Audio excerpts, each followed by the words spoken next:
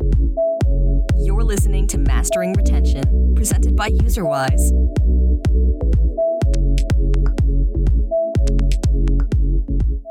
Hi, everyone. Welcome to the Mastering Retention podcast.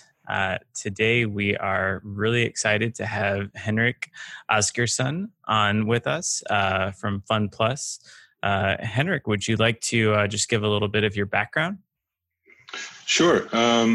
So I started out as a software engineer. That was my passion it's sort of reversed. I started playing video games and got into coding for video games. But since I'm from Iceland, there's not a lot of opportunities for video game developers there. So I sort of accepted the fact that I wouldn't be working in video games.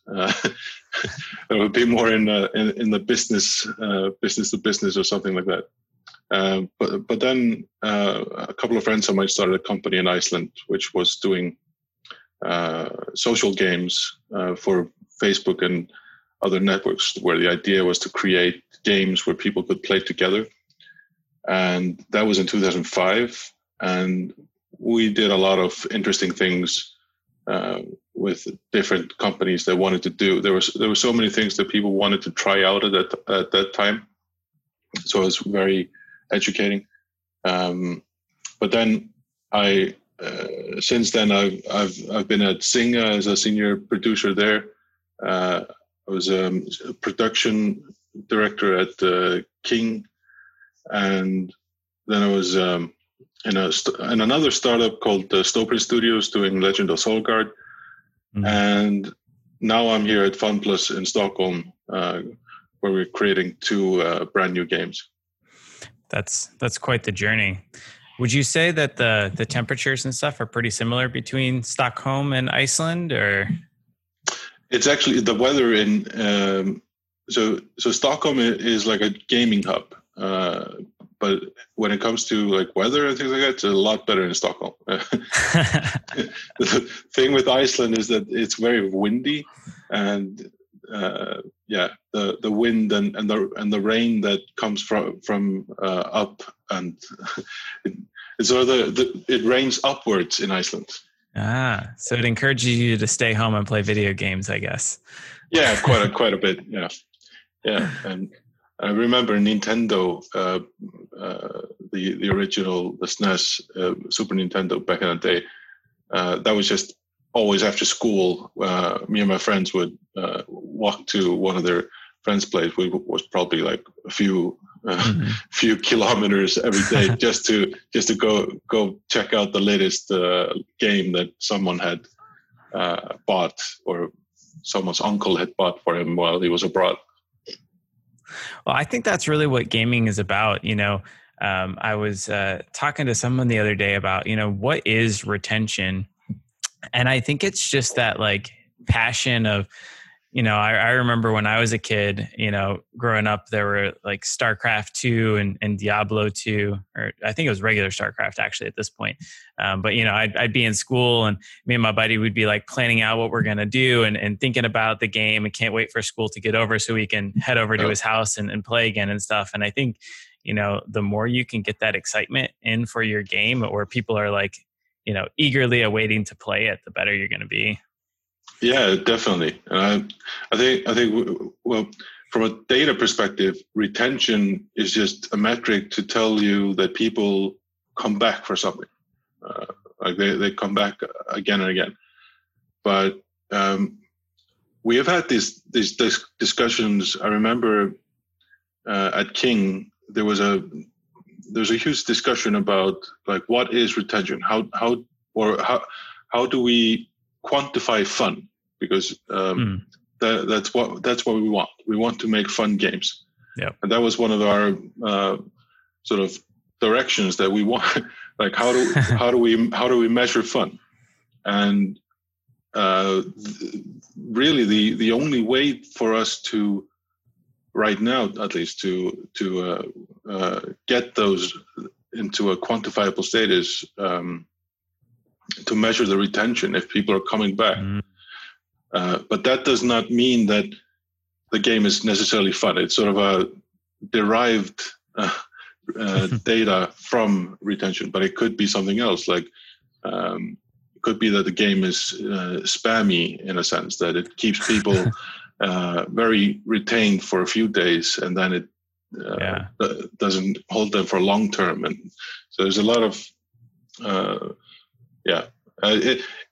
one of the things that I've been most interested about when it comes to retention and making games is it's always like this the left and right side of your brain. It's like there's the data part and then there's the art side.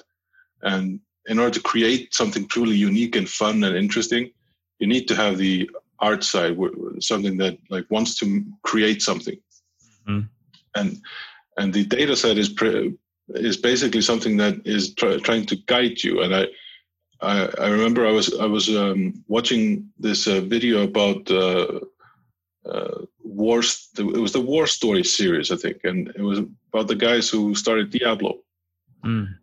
And it was very interesting that they had talked to around 20 publishers or something with the original Diablo idea, and they'd all said no because RPGs were no longer selling.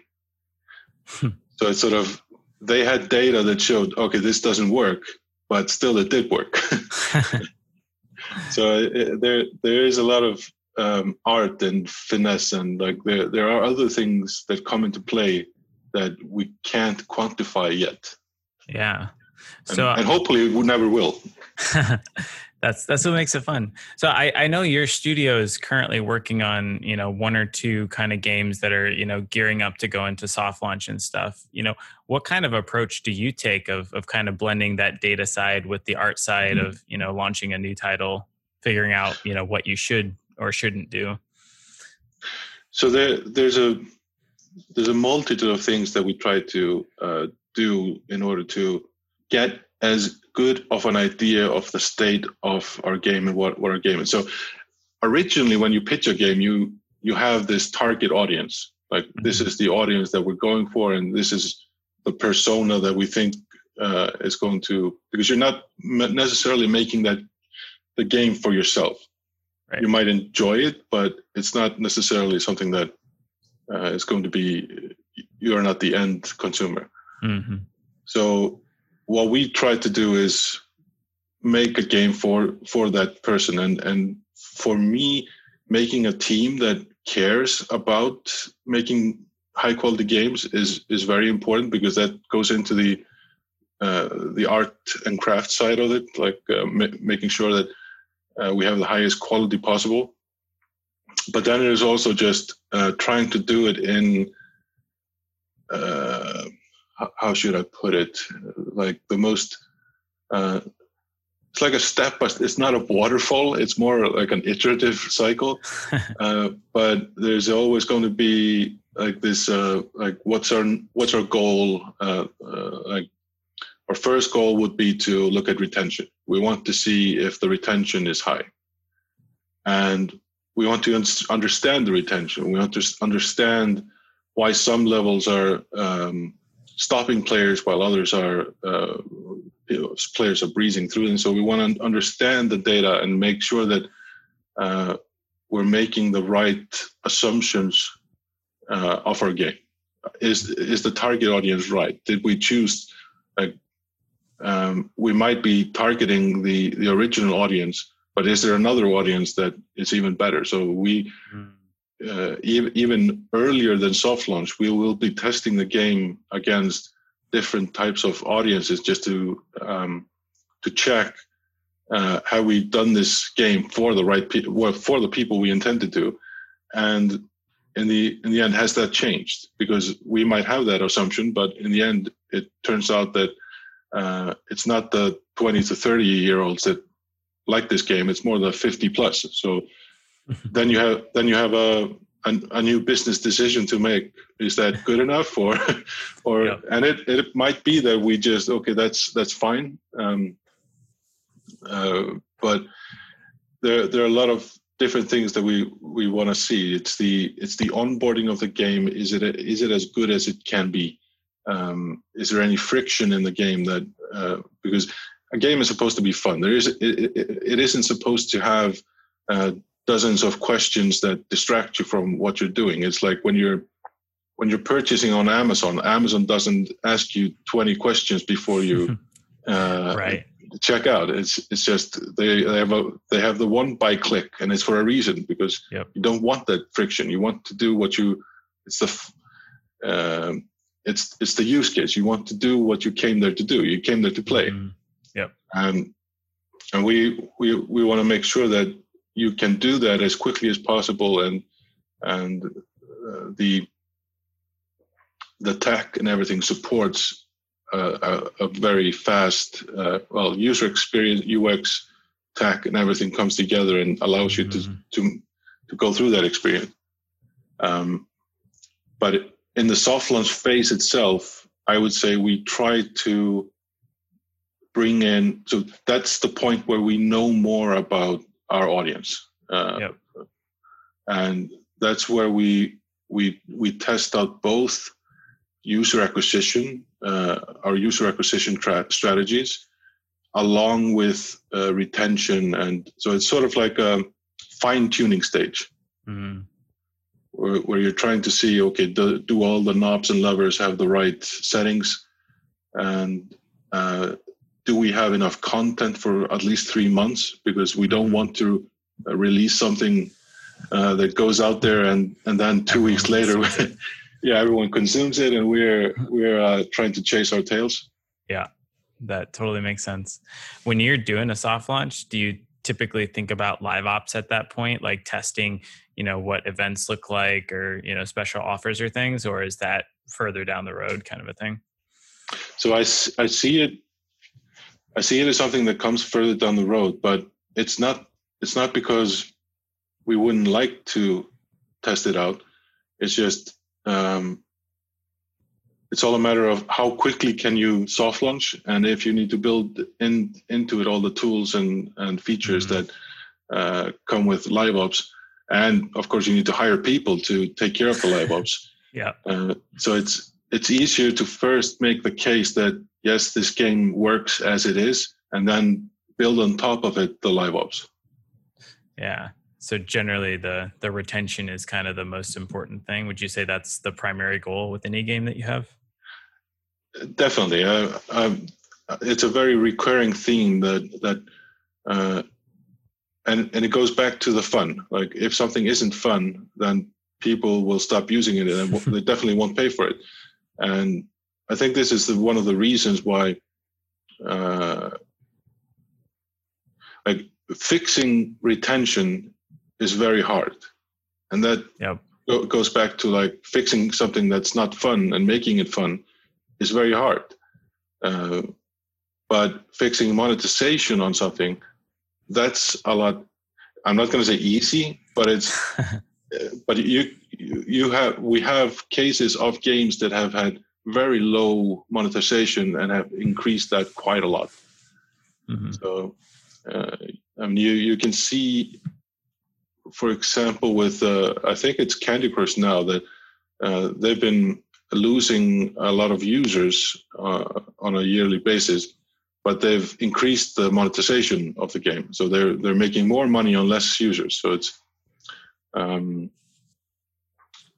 it goes to show that if the retention is the cornerstone of that house that you're building. Yeah, that definitely makes sense. And it's something that I often say too, you can't really improve upon a game that just isn't fun. I mean, you could maybe make it slightly a little bit more fun, but it's still probably going to be, not very much fun. But if you have a really fun game, you can always find ways to, tweak the levers and add some monetization in. Yeah.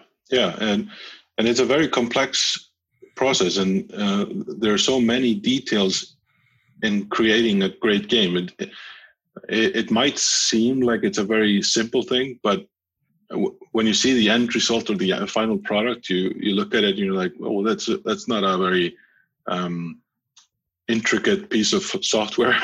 but if you look at the process that people have gone through to make that experience what it is, they might have made tons of different systems that they decide to scrap or change, or they might have taken 3 art styles and removed them, and there's tons of things behind the end result.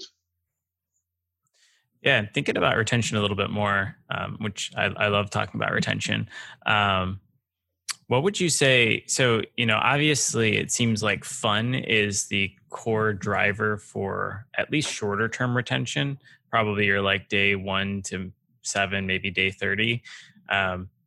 What do you think is the primary driver of long-term retention? Do you think that it's still fun, or do you think there are other aspects that, drive people's desire or ability to stick around till like day 180 or day 365 or beyond? I think if you don't have content, it's like a show, like you're watching a season 1, 2, and 3.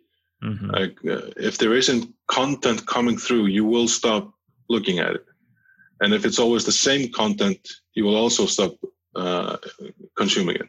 So there's this constant want for content, and content can come in the way of you can have hundreds of levels that come in, new blockers, new game mechanics.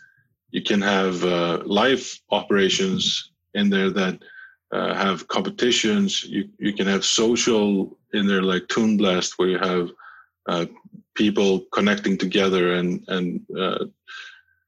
doing tournaments together, or competing in some sense, or socializing. So adding that content for people who are further down the content road is key to maintaining users' appetite for the game. And it's going to be different based on like what game you have. For games like Candy, it's always going to be for them. It's always going to be the levels, like having enough levels for you to play. Right. No, that makes sense. Do you think social is important for some things? Like I know personally, like when I was playing Clash Royale or Clash of Clans, I felt like the clan depending on me for Clan Wars kept me coming back on many days where I probably wouldn't have picked up the game otherwise, but I didn't want to disappoint, the people in my clan. Yeah, the social obligation. Yeah, exactly. That definitely.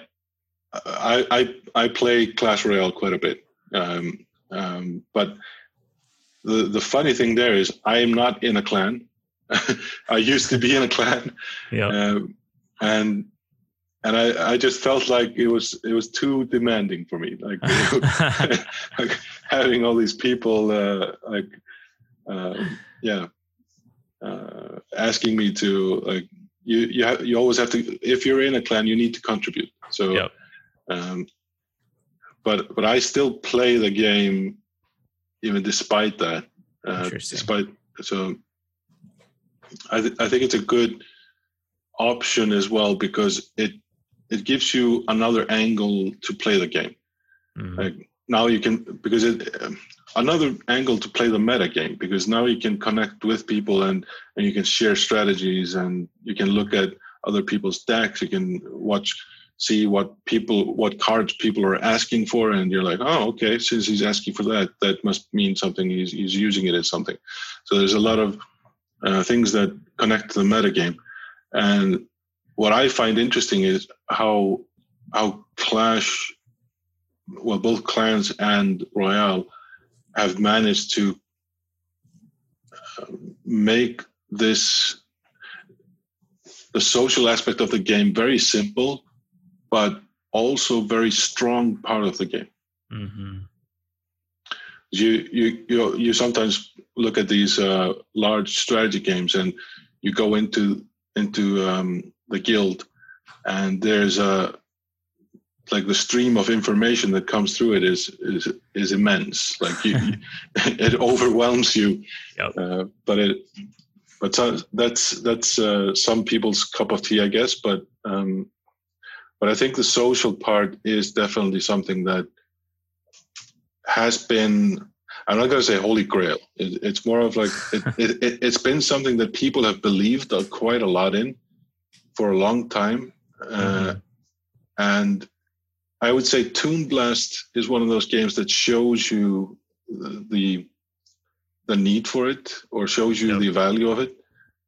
So I'm a firm believer in social, but it's the way you implement it is going to be key. The execution of it's going to be key to any developer that tries it. At least for it can be tricky, and it's a lot of effort to make a good social element in your game. I remember watching a presentation by King a couple months ago. I don't know if this feature is actually coming or if it's released or not. I haven't really played Candy Crush Saga in a long time, but they were talking about how they were surveying some users about, what would make Candy Crush more fun. And one of the recurring themes that kept coming up was, I would love to do like head-to-head play levels against my friends to see, who's actually better at Candy Crush. And so based on that feedback, they were, exploring adding that feature in.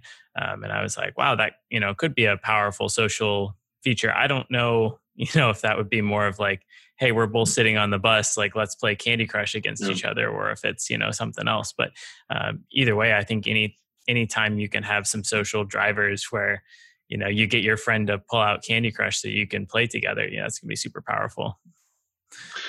Yeah, I'm pretty sure that somewhere they have a dev build of a PvP version of Candy Crush.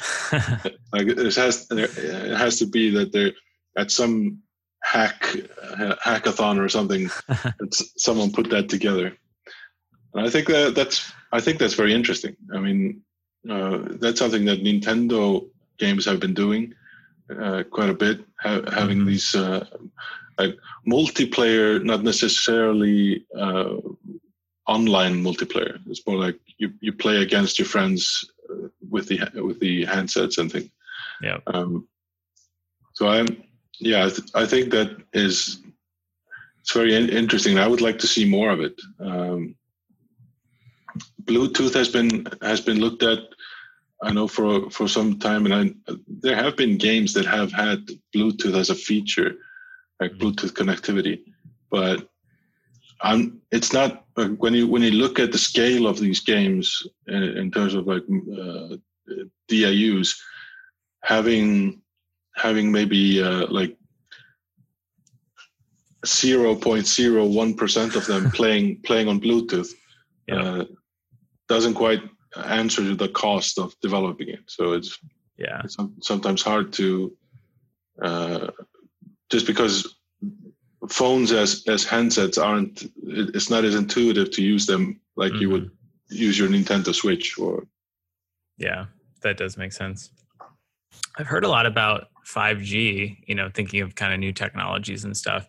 Do you think that's going to have much of an impact on, gaming in the next year or two? Like what additional things do you think you'll be able to do over 5G that you can't with like a 4G connection right now? So I think what we've if I look, because I'm getting old when it comes to the average age in this industry, I guess. When I started, having stable connections between clients was very difficult. Just the tech stack wasn't there, plus the infrastructure. But now it seems like we're at a point where stable PvP connections are there. Like we have that. We also have apparently games that you get the game from the App Store and then you download half a gigabyte or something, and it takes you 30 minutes or an hour. I don't know, but for 5G will definitely make that even less. So it's instead of that hour, it's going to be 6 minutes or something. So that will be very interesting to see, because working with mobile has always been you're always developing for the constraints that you have, like whether it's the handset constraints, memory, CPU, storage, graphics, and battery, of course. Yeah. So now you might have a different option to it, where you don't need to think about the bandwidth anymore as much. Like, for example, I think it will definitely change over-the-air downloads for both Google and Apple. I think they allow you to download over the air if it's 150 megabytes or something now. Mm. So if we look at 5G as 10 times more, then we're talking 1.5 gigabyte would be the over the air. So yeah. I think it's going to revolutionize a lot of things, and it's only going to increase the quality of the games and bring more console type experiences to the mobile games. Is that? Yeah, that's really exciting. I'm excited. I think so. To see I think so too. Bigger, games where you can actually like spend some serious time and stuff in there. And I think it also opens up a lot of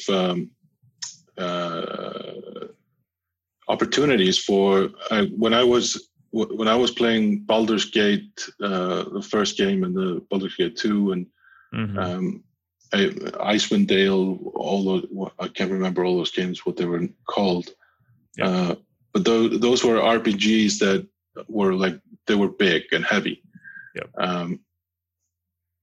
And I can see something for the mobile where you're now able to, the reason they were cool was because they were big and heavy, and they had this epicness to them. So I think when you're able to bring in a huge AAA production type of game to a mobile, I think that's going to be really cool. But I don't know who's going to be the first one to invest in that. But yeah, it is going to be cool. Well, in case you want to relive your childhood fun there, I think all of those actually are ported to mobile. It's like $10 each or something like that. And you download a gigabyte game. Yeah, the problem is the interface isn't made for mobile. It is a little small, and the graphics, are a little dated, but you can get a little nostalgia from it. I downloaded it for a plane ride one time, so it was fun. Yeah. Switching gears a little bit. So I hear people talking a lot about player data and how to effectively use that. For, let's say, like a new product manager who's just kind of coming into this role. Obviously, they've heard a lot about data, but maybe they don't necessarily understand, like, how do I effectively come in and be a data-driven product manager? Do you have any examples of things you've done in the past where you were able to use data to identify, hey, this is a problem, and then come up with a solution that could actually help to fix that, kind of using a data-driven approach? So, well, now I have to think about things. I would sort of think of it from the perspective. So I'm a big fan of lean startup, or whatever philosophy is behind that, and just by working on assumptions and trying to, so it doesn't necessarily have to be when you're thinking about player data, it doesn't necessarily have to be the huge Tableau, the database with 1,000 millions of tracking calls and all that stuff. Sometimes it's best to figure out, so what are your assumptions about your game, and work from those assumptions and ask yourself, how do I disprove or sort of prove this assumption? So that would be your first line of thinking, is what are my assumptions? What am I assuming about my game right now? And some of those things are very hard to identify because you almost don't look at it as an assumption, because you just say like it's a best practice. It's something everyone does, but it's still an assumption. And try to find out what's the easiest path or easiest test to perform in order to disprove or prove that assumption, and work your way from that. So I like that approach because it doesn't sort of lock you in with only looking at data from tracking on your phone, like user-driven tracking. Mm-hmm. It also, of course, you will use that at some point, but it also allows you to sort of think outside the box and just, okay, what if we just put an ad out on Craigslist for people to come and take a look at our game, and just monitor that. So you can do all types of tests, and sometimes you don't need to do the huge user acquisition test. But I mean, one of the hardest things to test, and I mean, art. How do you test art style? And that's been one of the things that we are working on. Like, how do we get good input on from users on art? I mean, if we tell people to just rate something on a scale, we might not get necessarily the input that would help us create a better art style. Mm-hmm. It will only tell us that that it sucks or it's good. But getting people to talk about the art and talk about what they feel when they see things and sort of run through it, that helps us to sort of understand where people are coming from when they look at what they're seeing. Like, what is it that makes you feel like this is not good or that this is awesome? What's that? What feeling are we trying to it comes up when people look at our art style? And I would say a good example of why this is still hard is that, like, Hollywood has been doing focus groups for decades, and they still get it wrong. So it's something that I really am trying to improve, and I know it's not perfect, but we try to do a lot of like concept testing, testing out what type of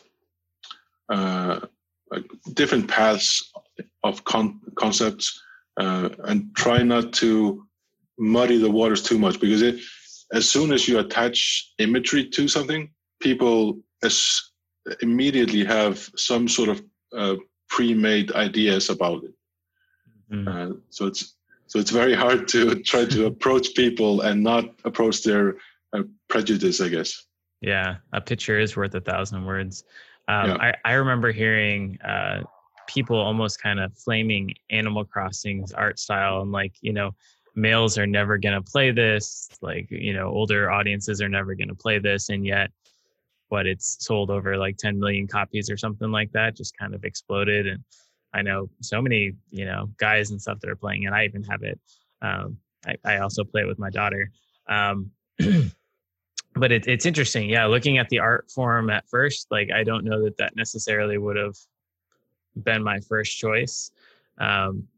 One thing that I've heard of for testing art styles, and I don't know if you guys have ever tried this, and I can't remember the company's name offhand, but I think they let you like create an ad and kind of like a dummy app store page. And then you can like test to see, okay, if I actually run this, video. It's called Storm Maven, I think. Storm Maven. Yeah. Just to see like, will people actually go to the app store and download this just based on like the art and the screenshots and stuff that I have. Yeah. Yeah. And that's something that's very, it's very useful for when you're looking at, because you can make ads, and when you're acquiring users, you can make ads that like everyone will click on because it's a clickbait. But when they go to the store, they're like, oh, okay, it was a clickbait, so I'm not downloading the game.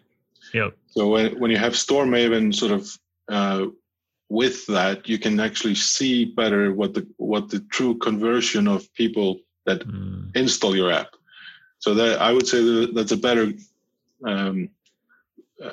way to view the results of your click-through testing. So it's always going to be a funnel that you need to look at, and even after people have installed the app, you need to look at, okay, but why did they stay? Did they stay for just a couple of days? Did they just install, check it out, and then, oh, it wasn't what I thought it was? So it comes to how you represent your game. Like, is the ad representing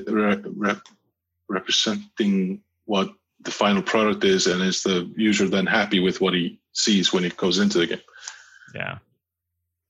No, I think that's one of the reasons why I think playables have done so well in recent years, just because if you're actually playing the core loop and you think it's fun enough to go and download the game, you're probably more likely to be interested in actually playing that game. I mean, there could be other things wrong with it and stuff, but if the core loop seems fun and then you go to download it because of that, you're probably going to be more likely to be engaged than if you see something that clickbait you to the store and you download it anyways, and then it's something very, very different once you get in.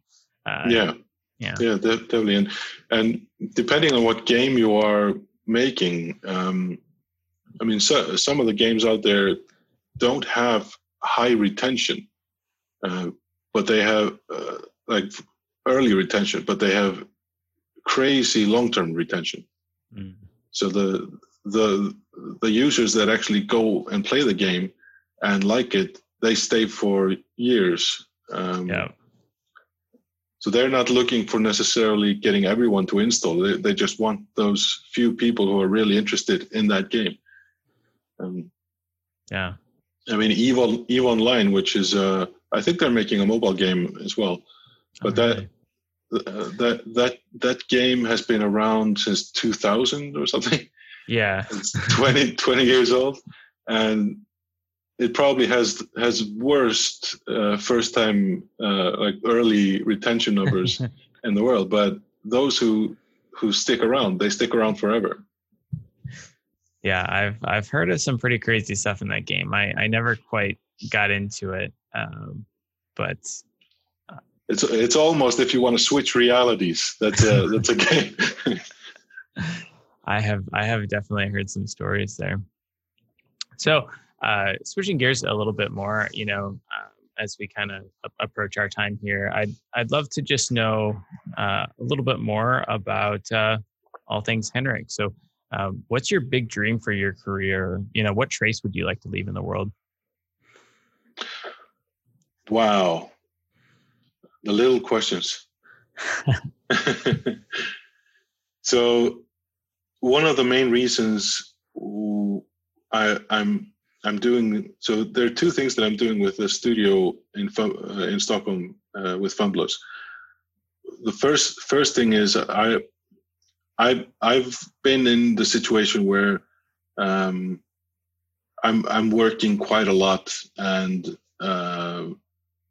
like reaching that burnout stage where I'm constantly thinking about work. You have all the gadgets and everything that peeps, and like you're always connected to work, and that's not a fun thing to be in. So I wanted to make a workplace that was sane, in that sense that we try to work very smart. We try to work very collaboratively and listen to each other. And we try to have small teams that are like good problem solvers. And so it's not as much about that part is not as much about the game itself, but it's more about the culture and the workplace that we want to create. Of course, COVID-19 came in there and sort of took away the office part of it, but we've still been able to I haven't seen any huge difference in output from people. So I think it's about trusting people that you work with and having honest dialogues with people, and generally caring about the people you work with. I think that's one thing I want to build something that after I'm gone from that studio, there will be others that pick up the mantle. Mm-hmm. Yeah, leave a culture there. Yeah. But of course, I always want to make the world a better place. You always feel like you're such a small part of any change that happens, but every time I see someone who's trying to improve something, I try to support that person any way possible. So it's not always about being the trailblazer, but also supporting those that are doing the right or doing the right fight, or fighting the right. Yeah. No, that's amazing. I hear so much about just, burnout in the industry, and I think it's so easy to do, especially, once you get into like the live ops stage of a game where, your game doesn't stop just because you happen to be sleeping. If something happens at 2 a.m. or, on the holiday, like folks are still, jumping into that and still checking in on things and stuff. So setting the right culture where you do encourage people to take that time to recharge, because I think when you are recharged and energized, you end up having better ideas, for things anyway. So that's fantastic. And one of the things that often happens when you're in a startup is you want to first be successful and then think about the culture afterwards. So sort of, and what I've learned is that it doesn't work that way.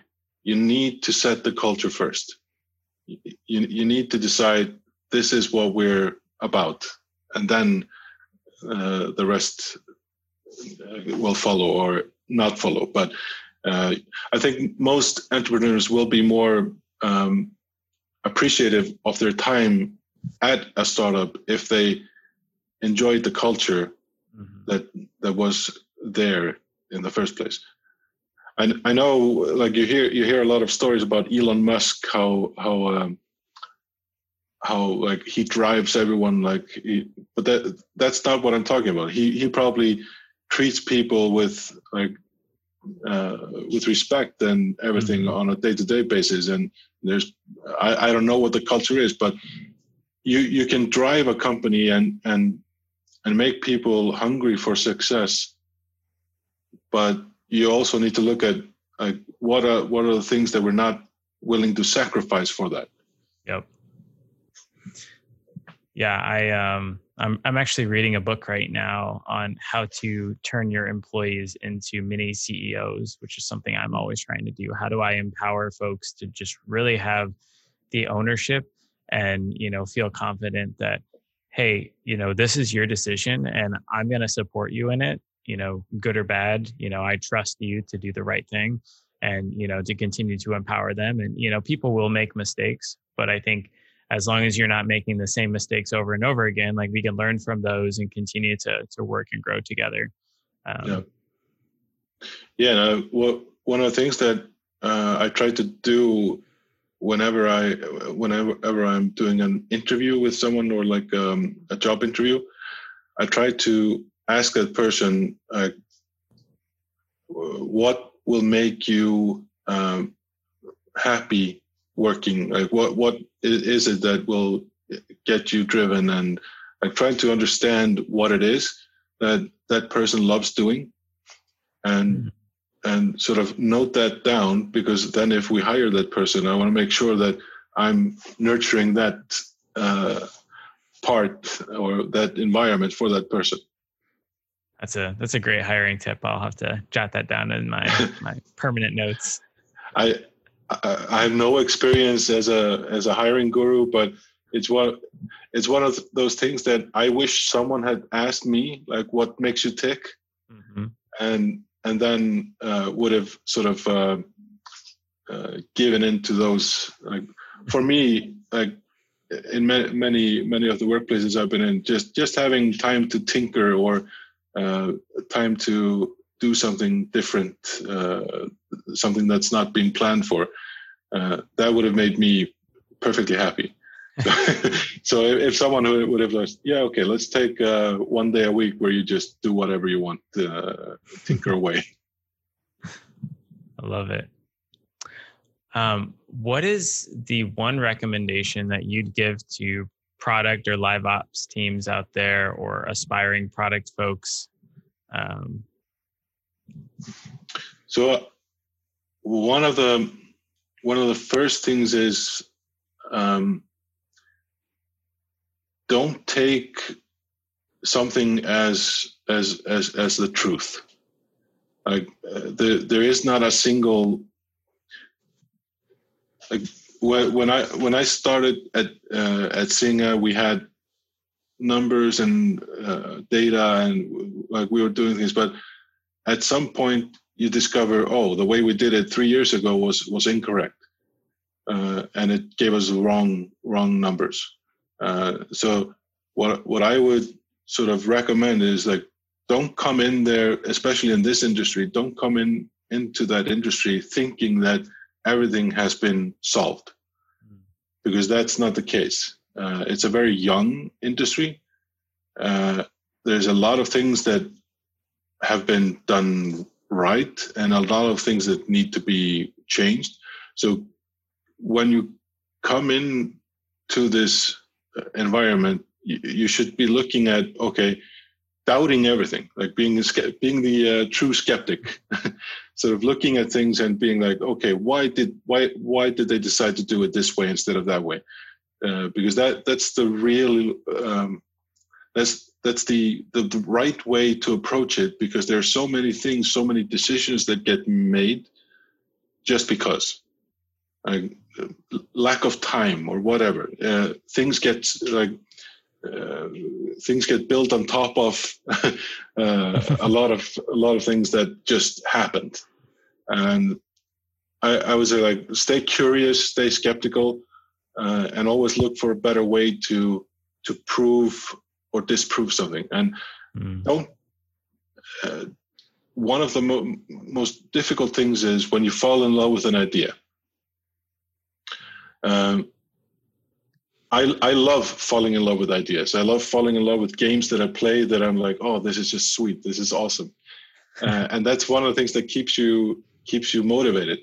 But also try to remember that you can get very blind when you're in love with something.